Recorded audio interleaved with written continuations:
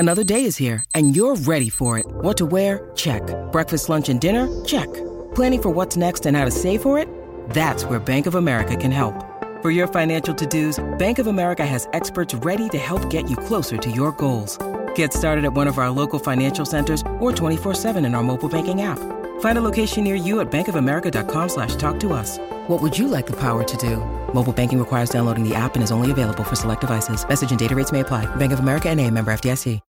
When you need mealtime inspiration, it's worth shopping Kroger, where you'll find over 30,000 mouth-watering choices that excite your inner foodie. And no matter what tasty choice you make, you'll enjoy our everyday low prices, plus extra ways to save, like digital coupons worth over $600 each week. You can also save up to $1 off per gallon at the pump with fuel points. More savings and more inspiring flavors make shopping Kroger worth it every time. Kroger, fresh for everyone. Fuel restrictions apply.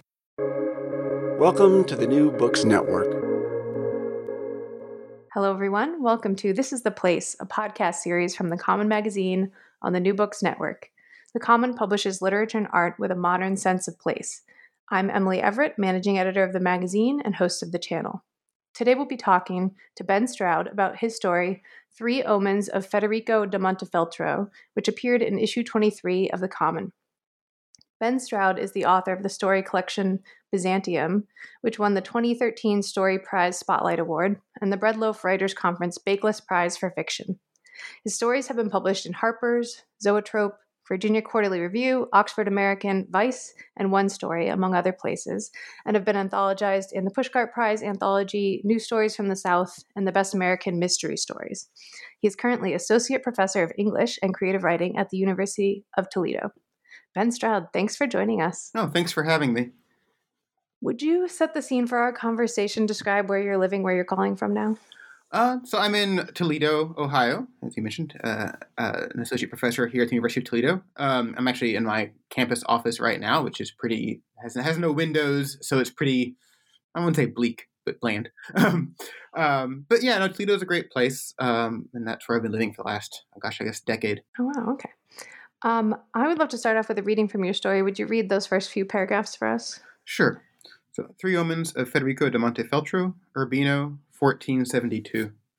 Ottaviano held the staff high and steady as Scipio tugged at the bunches of leaves fixed to its top. "He remains content, Ottaviano?" asked the draft's keeper. "He does," the keeper said. "Twice since sunrise he's moved his bowels." Ottaviano watched Scipio chew. With his knobbly horns, his puzzled hide, and his great neck, he had clearly been made for a far different existence in his home beyond the Nile, a home for which even the library's grandest atlas possessed only the most rudimentary of maps. And yet, snatched from that home, confined to his pen, the animal betrayed neither alarm nor sorrow. Once Scipio finished off the leaves, Ottaviano gave the pole back to the keeper, and, cutting through the stables, returned to the palace. It was near the end of July. 3 weeks had passed since Battista had died, weeks in which Ottaviano had been acting as count while his brother Federico mourned the loss of his cherished second wife. No part of ruling was in Ottaviano's nature. He loathed the public life, and now especially he would prefer to be in his turret room, readying himself for another ascent. Instead, he had to sit through his mornings, receiving petitioners, entertain the envoys who'd been arriving from all over Italy for Battista's funeral, and this afternoon visit an abbess to make, on Federico's behalf, the weekly inquiry into her nun's health. The sole half-hour whose loss Ottaviano didn't resent was his call on his 6 orphaned nieces, whose tears he attempted to dry with assurances of the bliss toward which their mother's soul was traveling, and on his nephew, poor, plump Guidobaldo, as yet innocent of all that was happening around him. Every minute was accounted for, and even as he walked along the hallway to a privy, craving the quiet it would offer, he was grabbed by an old man, one of the 6 who'd been attached to Battista's household, and who now pleaded for some guarantee as to his future. Only after Ottaviano told him he would have a good word for him shortly did the old man let him go. For a moment, a single moment in all the day, Ottaviano was free, but he took little comfort from this temporary freedom. Not after, last night, Federico had spoken of his 3 omens. A hope had been rekindled in Ottaviano, a hope the 3 omens might well threaten. These last weeks, despite having to attend to every care that was usually Federico's, Ottaviano had also, thanks to the grace of one of Providence's turns, focused on reviving his efforts to speak with his son, Bernardo. For 10 years, Bernardo's body had been lying in its tomb. At present, his soul was likely, Ottaviano knew, in one of the far uppermost spheres. Thank you for reading that. For our listeners who may not have read your story yet, would you describe what the piece is about, sort of summarize for us? Sure. So it's set in 1472. I'd like look back again to check that myself. And it's a moment in let's see how big to get here. A moment in sort of the life of Federico de Montefeltro's kind of law life in court after his wife has died. And basically, he's kind of had this moment where he's been at the height of sort of fortune or whatever. Everything's been going great for him. And there's this turn that's happened in his life. And he's wondering, does this mean that he needs to like do something? Is he being punished? So he's turned to his maybe brother. We might talk about that a bit later. Ottaviano for help with, how should I interpret what might be these omens? And do I need to step away from ruling my city, my little principality?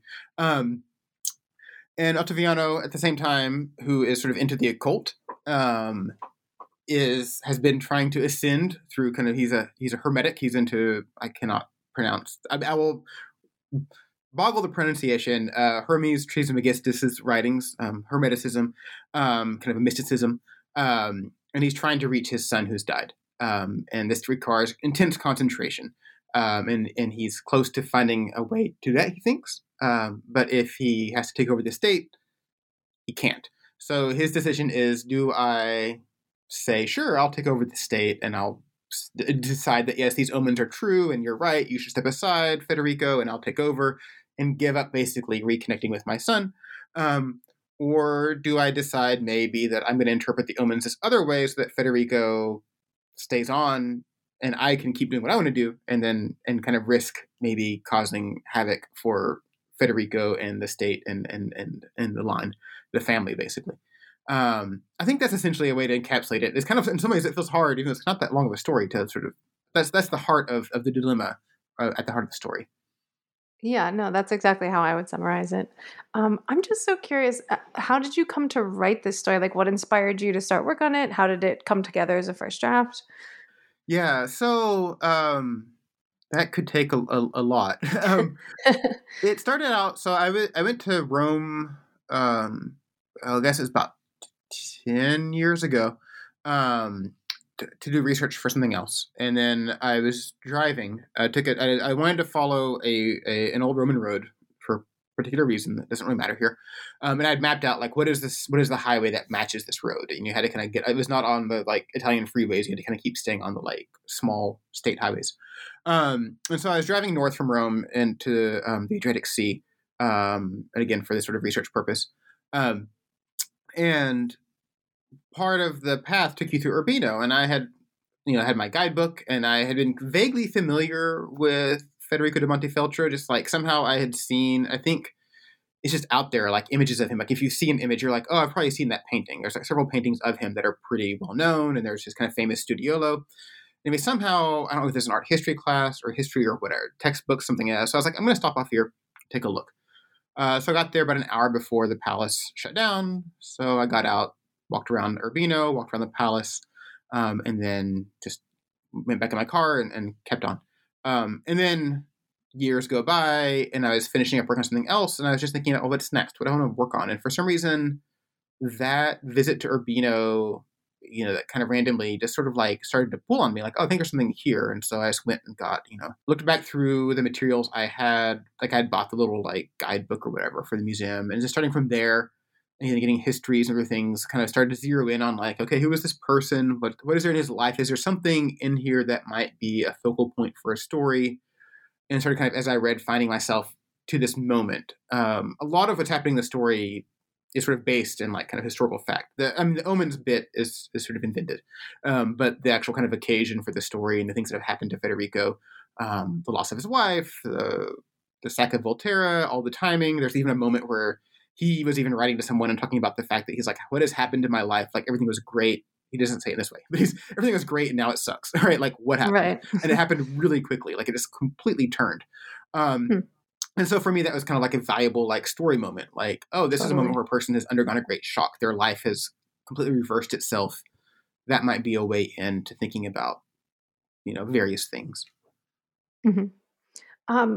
So I'm curious, it sounds like you have something to say about this. Did you make up Ottaviano, or is he a real historical character and you just sort of imagined his point of view?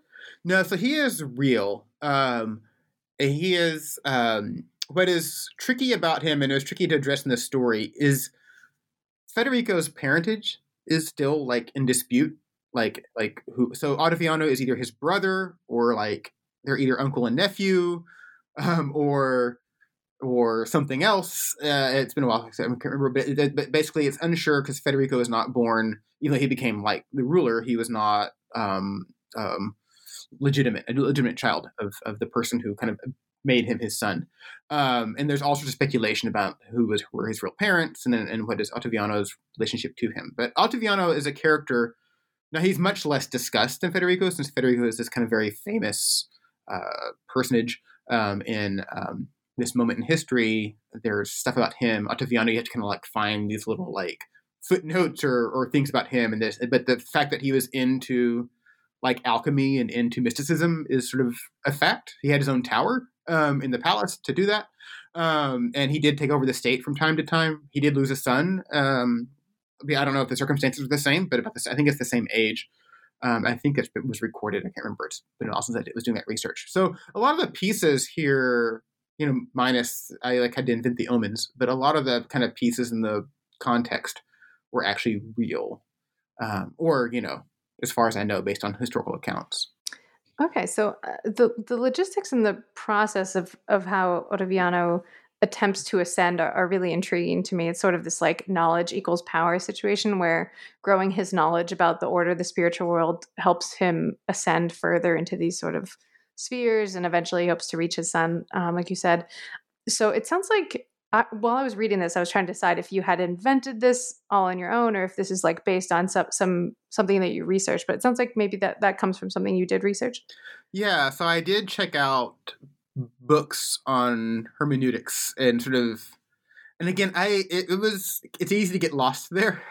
So I was trying to figure out, as someone who's not into mysticism, I was like, how does this work exactly? What is he actually doing? What did they believe? And what's tricky here too, in some ways, is this moment sort of in history is when this text has been found by the Medici. The Medici have sent like monks out to go find books, which is a big moment for the Renaissance. And one of the books they find is this book by Hermes Trismegistus that purports to be this lost hidden knowledge from like ancient Egypt that was sitting in this Greek monastery untouched for hundreds of years. And then everyone's like trying to get someone to copy it for them because, the printing press has been just invented, but everything has to be hand copied for the most part still. And so I think that comes up in this story. I can't remember if I cut that part where he's like waiting for his copy. So I found books on the history of Hermeticism, and that based on what I could gather on the things that were in that text itself that I was able to kind of find and accounts of it, I think that's sort of what they thought they were doing. Or how they were doing. I think that there's multiple interpretations to it. So I had to kind of figure out like, okay, I'm not going to necessarily be an expert on mysticism because that would take, I don't want to go down that road. That would take a lot. But they seem to be as much of an approximation of plausibly what someone in this moment, how they might interpret those teachings and apply them. So it's semi-invented, semi-researched, I guess. Mm-hmm.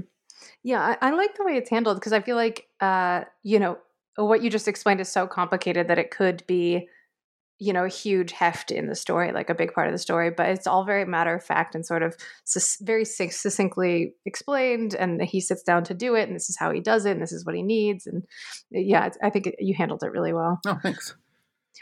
I think my favorite thing about this story is sort of how it asks us to take very seriously these stakes that I think in our modern world we might see as sort of fantastical or unreal, like if we don't believe in mysticism. So we have this sort of crucial decision you mentioned for Ottaviano about what to do concerning the omens, and he risks losing, everything, either his family or this opportunity he thinks he has to speak to his son again. And those stakes are so high for him. But, to me, the magic of a story is making us feel how important that is, even though it's like really far outside our own experience of reality. Like we might not think those things are important, but we feel it when Ottaviano does. Can you talk about that dynamic at all? Yeah, that was there were a lot of challenges, I think, for this story. For any story. And a lot of it's kind of what you mentioned before, is like how to convey what he's doing without it being like, here's tons of research and it's too complicated and it just like weighs the story completely down. But yeah, the issue of stakes, I mean, it's something that, I think about a lot, especially in teaching writing as well, is that the thing I talk about is if as long as like the main character cares, then usually we'll care. So I think trying to find the way that even if we're not on, and maybe some readers are going to be on board with the mysticism, and that's fine, completely fine with me. But if we're not on board with that, if we're kind of like this is really kind of sort of abstract or abstruse or whatever, but if we feel how much it matters to Ottaviano, if it's real to him and he cares and those stakes are there, then hopefully that's what brings the reader in because then we care. And so I kind of feel like that always matters, whether it's a story where things are completely realistic and patently believable. But if the main character doesn't seem to care, then we're not gonna care, even if it's believable. So conversely, if it's something where it's like, no, this is like in the quote unquote real world and believable, as long as the main character really cares and we feel that, then at least the hope is always that then the reader will come in and also start to care too. Yeah, I think that makes sense. I'm just thinking, like, do you, when you're writing, are you making decisions about how to explain it in a way that makes sure that we feel that he cares that much? I'm just thinking about how clearly the stakes are presented in the story, like that he has this very clear choice, and there's no like wishy-washiness about like what if the omens aren't true. It's sort of like he believes the omens are true, and he still has to make this decision about whether or not to tell his brother he believes them. Yeah, I mean, some of that's in the revision process too, I think, in that often I feel like, there's a certain level at the revision where you're trying to clarify those stakes, like, or I think early on, at least for me, I guess I shouldn't say you, it's not, I don't know how general it is, but it's sort of finding my way to the story. What is the heart of the story? What will these stakes be? And then with each process, kind of refining and or shaving down or I don't know, I went to the eye doctor recently, and it's always, they're always checking, giving you the choices of what's the sharper image, right? Getting that sharper image of like, what is it? So I think there were versions of the story where some of that was kind of fuzzier. So I did try to keep a line through it where he was still like hoping that maybe the omens wouldn't be true and that maybe the ones as he kind of heard more that they might be like debatable. But then by the end, it's like, no, he believes they're true. But I think in earlier versions, I may have had more doubt there, or more wiggle room for him, but it became more like, no, I need to like he can't be let off the hook, right? If he's gonna make the choice, he's gonna make the choice and needs to feel like that choice. So some of that, I think there was a sense of it from the beginning, and some of it, was as you refine the story, kind of like zeroing in on like, how do I make this sharp and distinct for him?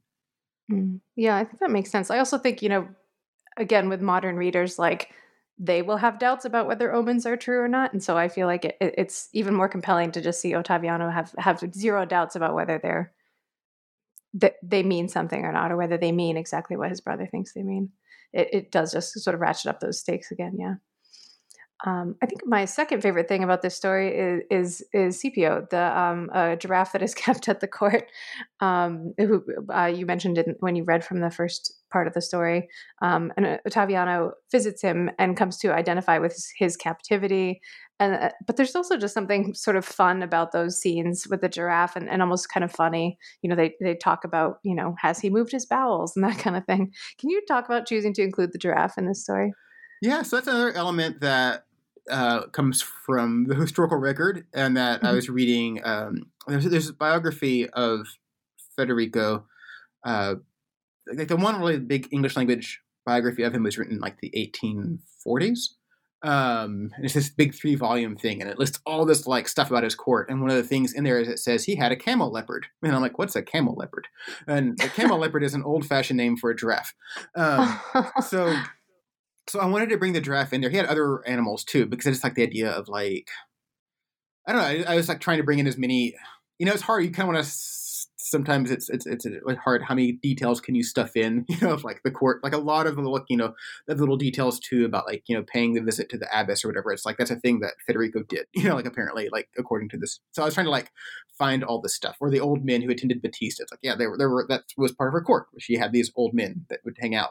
I don't know what they did, but they were just there. And anyway, so for that reason, I wanted to kind of bring in the draft too, because like the idea of it's just one other place, I guess, for Ottaviano to go, and then just to get the sense of kind of what part of this court would be. And then, he kind of, once Scipio was there, kind of took on a life of his own, and it became a way for Ottaviano to kind of think about his predicament and kind of project onto Scipio. And then I kept thinking about and I can't remember when I first learned that drafts don't really make much of a noise. Like I don't think they're like completely mute. But I think they're pretty much, sorry, I should double check this again, but they don't like really like, they can never really think about it, but they don't really make noises. They're very quiet creatures. And I forget if they can't actually bleat or if they just don't. I forget what the deal is, but I remember that being a thing. So I remember thinking about the fact that he might project on, he came up with the idea that he's projecting onto him of like, hey, here's this other creature who's having to live this life that he's not made for. Just I'm not made for ruling, but he's fine. And then kind of realizing, oh wait, no, actually he can't complain. Like he's just here, and I've been kind of fooling myself in thinking that he's like actually happy.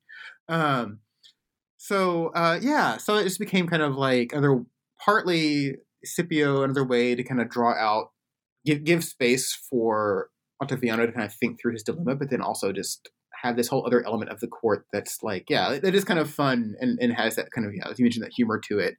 And it kind of gives an outlet to, otherwise I felt like, there's always risk with the story. And I think there's risk with this story that it becomes too almost like locked down or suffocated or whatever. And so you needed some kind of something else. And that became useful for that reason too. Yeah, absolutely. And just on a logistical level, I think about how when I write things, sometimes you need time for your characters to like reflect and think about things. But obviously that, runs the risk of being very boring or very interior. And I love just, going to visit the giraffe and sort of having these thoughts. It feels really natural, but gives those moments like a little more levity or interest. Yeah.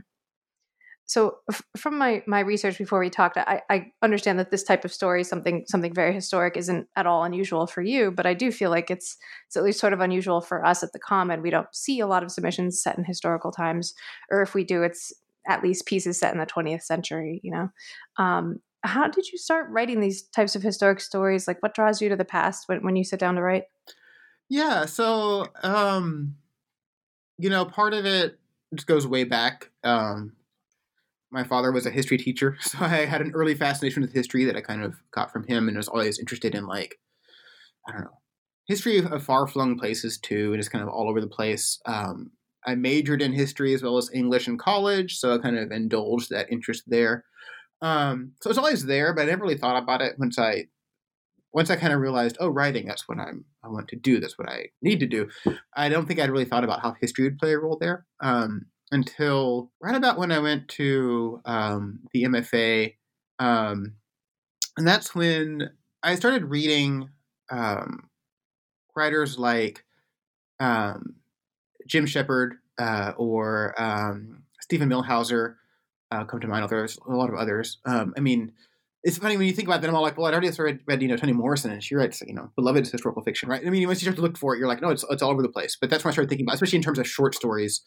I think those two writers, especially, I was like, this is really interesting, this thing they're doing. Angela Carter also, although her stuff isn't necessarily historical, but there's a kind of quasi-historicalness to some of her stories that are kind of set in the 19th century, roughly. I remember those being kind of early things, just being kind of blown away. Like, wow, how do you even do this? Like, this is just, it felt like an impossible thing to do. But then I guess it was really that first semester in graduate school that I was kind of thinking, like, I don't know how to do this. This seems impossible to me. But then I kind of thought, well, look, I'm here at this MFA program. The whole point of being here is to, like, stretch yourself, try new things, figure it out, right? And so that's when I started writing. Really one of the first stories, I guess, I'm trying to think. There might have been some other ones, but I guess the first one that really started to take ended up being a title story of the story collection, Byzantium. The first version of it was like completely different, and I wrote it for my first workshop.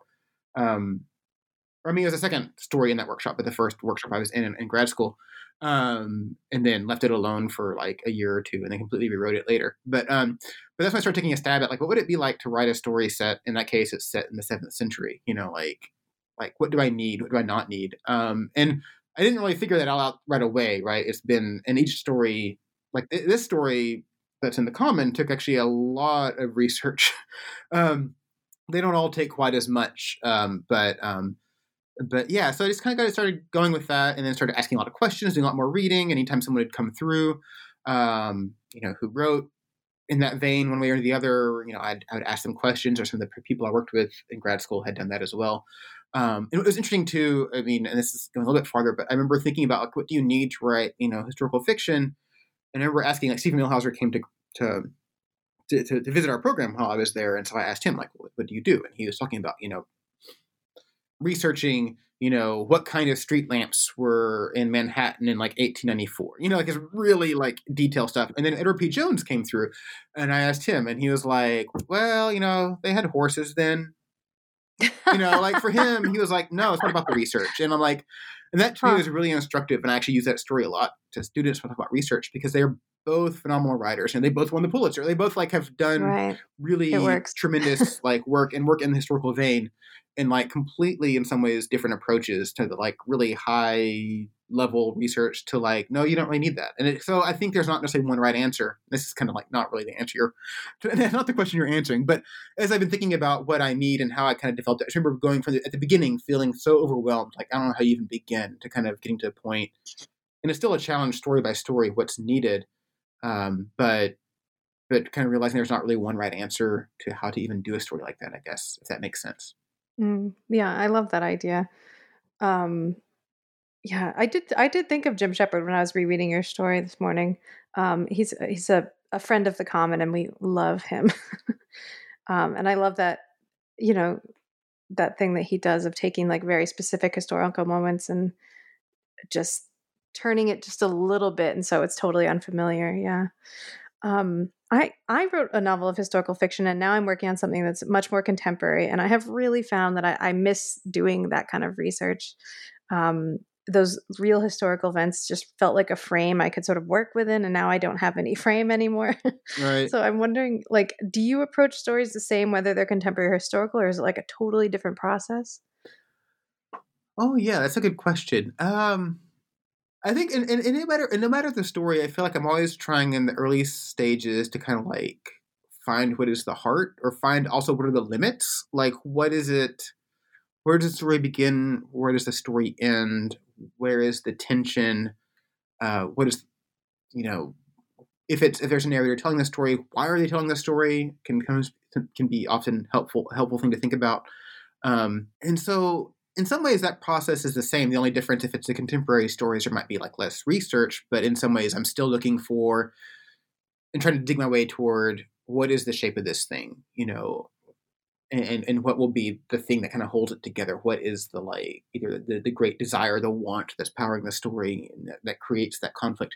And again, I think I'm often looking for limits, and I think kind of what you mentioned about historical events helps with that. Sometimes they give you the limits, they impose the like, in some ways that's what helped with, this story, is I was at first looking at all of Federico's life. And so I was looking for what is the moment where something sparked, what was the moment where things kind of felt maybe a little extra dangerous, or something was happening that might throw him off, I guess that traditional thing you're looking for too, when, you don't want the normal day, you want the day that's out of the ordinary, right? So this is the moment when, he's had this great triumph and then this great loss, so things are thrown off for him. So in some ways, looking for that, no matter the time period, I guess, of the story is kind of crucial. Yeah, no, that totally makes sense. I also shouldn't make it sound like people don't do research for contemporary stories. There are lots of contemporary stories that would require research. No, that's true. It's exactly true. Yeah. I'm just feeling a little bit, at sea without the way that I wrote the first book.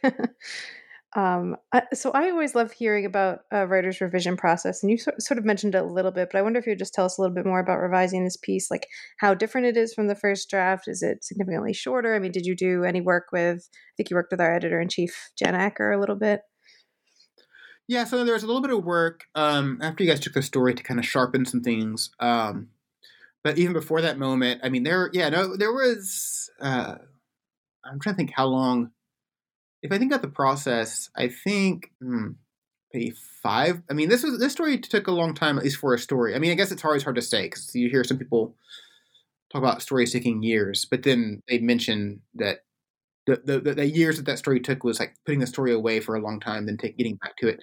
In this case, I feel like, if I remember correctly, it was about 4 to 6 months of writing on this story and working on it roughly every day, right? So that was a lot. And a lot of it was because there was so much I was trying to get into it and trying to figure out the sequence. So like sequencing, like, every story you have to teach the reader how to read it, and you have to teach the reader what matters.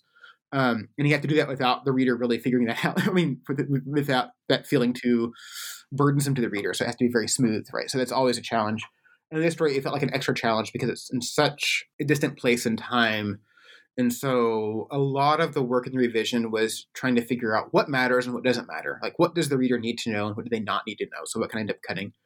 And then how do I sequence those little details in there? And how do I drop in things so that there's a moment, I'm flipping back to look at it, where I refer to, Ottaviano, giving assurances to his nieces about, oh, hey, your mother's soul is ascending through the spheres, right? So that was also very deliberate because I was trying to start to plant little hints so that later when we get more into the Hermeticism, we've already kind of gotten those clues. Either the reader has kind of looked at it and been like, oh, that's all about, or else they haven't. But then later it's that. So a lot of the revision is trying to figure out how to sequence that so it feels smooth and it's not super clunky. But then also trying to figure out what even matters. And then of course all the sentence level stuff too. Like, how does this make sure this actually sounds decent and not, horrible. I'm trying to think how many drafts. I mean, let's see. I could look at my computer really quickly. This would not take me very long. Because I kind of, what I tend to do, my actual process to get to that, since you asked about that as well, is I write it all out, just in a Word document. And then I print it out and I make my revisions with a pen. And then I type up those notes and then do it all again until it's done. And often, especially those first revisions, I'm basically rewriting a story by hand. I'm usually cutting pretty much everything. It's usually lucky if 10% of the stuff remains. So it's a lot, and it's really kind of sort of grueling work because I'm having to type up my own notes. Also, I have really terrible handwriting that sometimes I can't even read, so that creates problems. Although I've decided that that's kind of an opportunity. Okay, that specific word there maybe doesn't matter. But I do find that kind of writing it out and then kind of sort of feeding it back through myself as I type it up. It's sometimes helpful as I start to kind of internalize the story and think through how it works and think through what's needed and what's not needed. But let's see. The last draft. Okay, yeah. So the last number I have on here is 48. So that means about 48 drafts. That is on the lot. That's a lot for me. Not a lot more than usual. I feel like it's usually at least 15 to 20, but instances of doing that. But and usually toward the end, it's more really small adjustments. But this one just took a lot because there was a lot to distill and a lot to figure out what needed to be in there and what didn't need to be in there. And also refining. We talked before about the stakes, trying to figure out what is the heart of this story? Why would anybody care? It can be. Yeah, I mean, it was difficult to try to figure out or think through the fact that, this is, excuse me, it was hard to figure out the right, because this is, kind of abstract and so distant from the everyday reader's experience. So trying to figure out a way to make someone actually care about it did take, I think, a lot of the work was there too. Yeah, when I reread this morning, I was surprised at how brief it was, because in my memory it was quite a big story, quite expansive. And I think that's kind of masterful that it feels like this huge world. And in my memory, it was so elaborate and nuanced and complex. But when I actually read it, it's only a couple of pages. And I think that's a great sign. Oh, yeah. No, that's good to hear. Yeah. I always try to, I always hope that there's more being delivered than takes space on the page or something. I don't know how to phrase that. Yeah. No, I think you achieved it. So you're an associate professor of English and creative writing at the University of Toledo, and I was just wondering if you might tell us a little bit about your approach to teaching creative writing, or what you enjoy about that work. It just always seems like such a Herculean task to me, this idea of sort of teaching creativity. Yeah, it is hard, or hard to get your head around. I don't know if it's. Sorry, I'm trying to think. Is it hard? I don't know. I think when you think about writing all the time, in some ways it feels easy to have these conversations with students, but also at the same time, I guess I've been doing it for a while, so I think it now feels in some ways less daunting. But But what you get at is what is hard and what I think is scary is that question of like, what can teaching do and what can't it do? And one of the things, and I try to get really meta with the students pretty often in the classroom and trying to say, here's why I'm talking about this and here's how this works, like here's the reason behind this lesson or whatever. And I try to convey to them the fact that there are a lot of things that you can't like learn, right? There is a way in which writing or any art form, any artist is in some way self-taught, right? And so, you can't it's unlike, say, I often pick on accounting because I have accountants in my family, but you could take an accounting class and you walk away from that class and you know how to do a thing and you can go out and do the thing, right? With writing, it's not that simple. We can talk about character and plot and all these things, but then for you to actually figure that out, you kind of have to go out and try it out again and again and again and again. And so in that way, we can talk about principles in the classroom and how these things work, and there's things for you to chew on. But it doesn't mean that you're going to walk out the door and then be like, oh, now I can do it. It's more like you did have to kind of use those to essentially teach yourself, right? Which I think seems critical because otherwise you're just kind of copying what's been done versus kind of finding your own way, so that you are finding your way to that more distinctive approach, even as you're maybe using these core principles that seem pretty common to all kinds of stories. And so I try to highlight that in the classroom. I try to mention to them, that's how this works, right? Don't necessarily expect that, if we talk about today about here's, that a character's often, especially your main character, needs to want something. Wanting things is really important in a story. And, if you look at stories, you might even know, and how that's a thing that seems so obvious, but really you kind of have to be told, but that's not the end of it. Go out and, take a look as you read, think about how that works in stories that you're reading. When someone wants something, how does that empower the story? Note how often in a story you'll actually see the word want. It took me a long time to kind of figure that out, to realize that this isn't some hidden thing that writers try to hide. Often it's there, right there in the story. So and so wanted this, but this. It's not. It can be pretty explicit. And so I guess I try to emphasize that sense that there's that trial and error that does go beyond the classroom, but that in the classroom itself we talk about those core principles. And then, of course, in workshop itself, we look at, how is the story working? Where do we see some of that happening and where do we not see it happening? And how might that help? I was just going to ask you, because I'm curious, as a professor of English, do you teach text as well? What are you teaching this semester? So, yeah, no, I do teach. So actually, so my background is I have an MFA, but I also have a PhD in literature. And my position here at Toledo, I'm actually split between literature and creative writing. So, right now it's the summer, so I'm not teaching. But in the fall, I'll be teaching 2 creative writing classes, one sort of the intro creative writing and then one the fiction workshop. But then in the spring, I'll be teaching 2 literature classes, one on 20th and 21st century American fiction, and then one on American literary traditions, which is kind of not really a survey class, but kind of a themed reading of American literature. But I haven't actually taught literature classes just because of certain staffing dynamics in our department. I had been teaching more literature than creative writing for my first years here, but the last few years it's been all creative writing. But now I'm getting back to teaching literature again.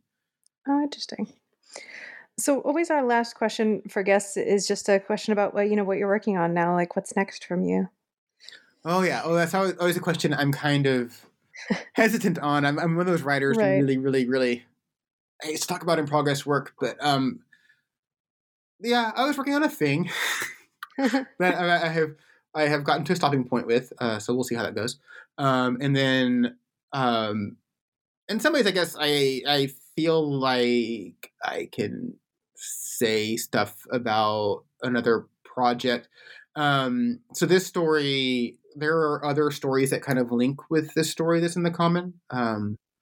So I'm interested in trying to pursue, keep writing more, but I'd hope that I could keep linking up more stories with this. But it's always, that's kind of I don't know if that's a thing that I will just, I'm kind of keeping that as sort of a long-term, here and there sort of thing. And I'm not sure, when that will end. So I don't know. And I'm always anxious to talk about this story I plan to write, 5 years from now. It's I don't know where I'll be there. Yeah. But yeah, so there are two other stories, one that came out last summer and one that's coming out in the fall that kind of link up with this story that's out in the Common. And we'll see if more make an appearance. That's so interesting. I love that this story has siblings out in the world. Well, this has been so great. Ben Stroud, thanks so much for joining us. So nice to talk with you about your story. Thanks, and thanks again for having me. Listeners, you can read Ben's story and subscribe to the latest issue at thecommononline.org.